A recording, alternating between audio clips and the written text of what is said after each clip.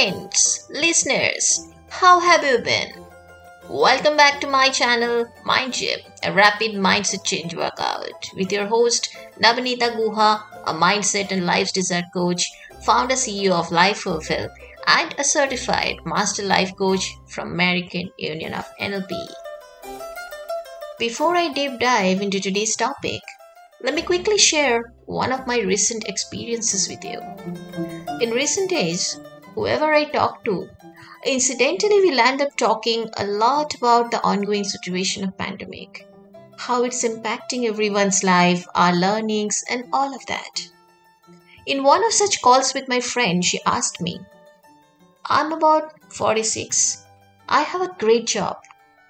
I love my kids and my family.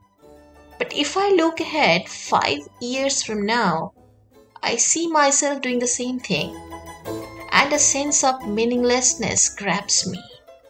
I love my life, but is this all I'm here for? It makes me feel so depressed, but I'm a happy person generally, you know that.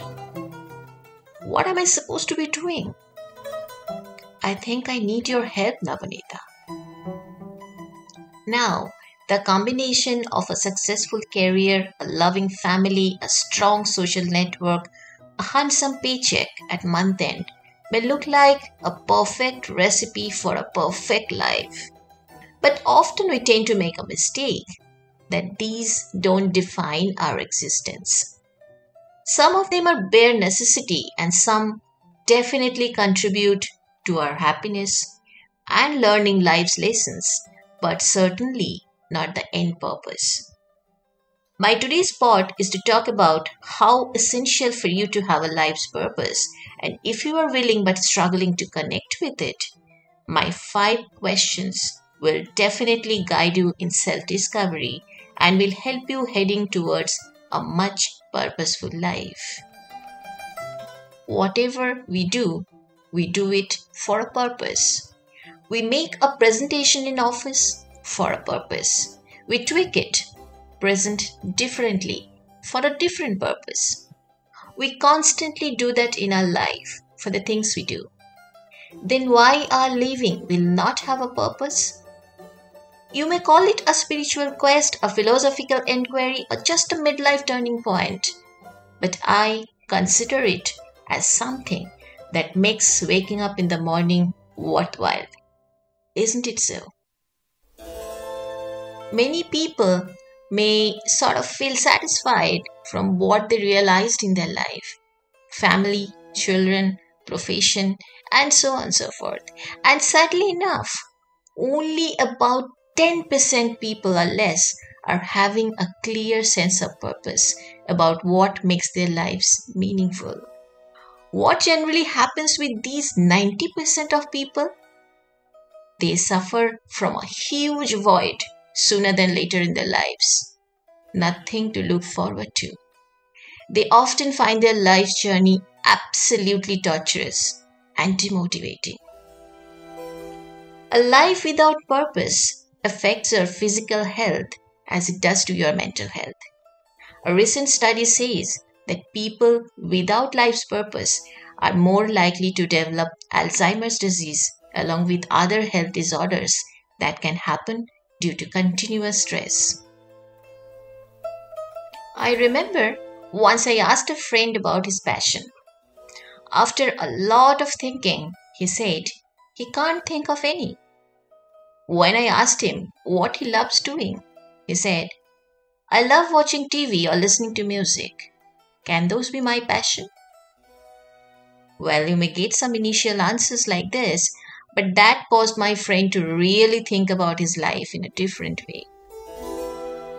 It's okay if you don't know what to do with your lives. It's okay if you don't know what you are passionate about. It's a struggle almost all of us go through. I was in a similar struggle before I decided to become a life coach. And I can tell you with my own experience that a life without a purpose is not living, it's just surviving. Now, let me talk about the 5 questions you may ask yourself.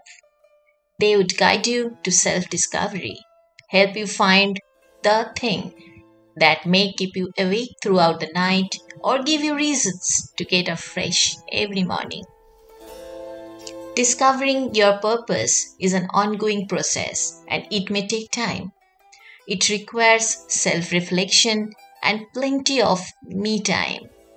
The 5 questions I'll share have scientific base and are useful irrespective of age and gender. Number 1. Ask yourself, what do you love to do most? Dig deeper and ask the reasons why you love to do this. How does it make you feel? Happy? Elated? Peaceful? Write it down. Free writing is therapeutic and helps you reveal inner thoughts. Number 2. When people come to you for help, what do they usually want help with? Allow your thought to free flow and write down. Number 3. Ask yourself, how can you make it worthwhile for more people? If you can find out a way to contribute and make a difference, the feeling of making a difference will help you to get fulfillment and happiness. Number 4. What one thing you would do if it would be impossible to fail? Often we don't tap our passion and don't do anything about it simply because of our fear of failure. Be brave and honest to yourself and write down all that coming in your mind. And number 5, ask yourself, if you knew you were going to die 1 year from today, what would you do and how would you want to be remembered? Most of us don't like to think about death, but death is the only thing that gives us perspective on the value of our lives. Because it's only by imagining your non-existence that you can get a sense of what is most important about your existence. What is your legacy going to be? What are the stories people are going to tell when you are gone? How can you start working towards that today?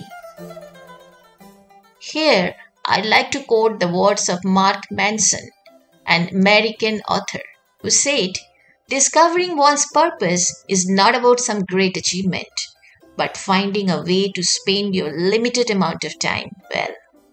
And to do that, you must get off your couch and act, and take the time to think beyond yourself, to think greater than yourself, and paradoxically, to imagine a world without yourself. This brings my today's podcast to an end. Please share your thoughts at nabanitaguha at livefulfilled.com. I would love to hear from you. I'll come back to you next Sunday with another episode. Till then, goodbye and stay well.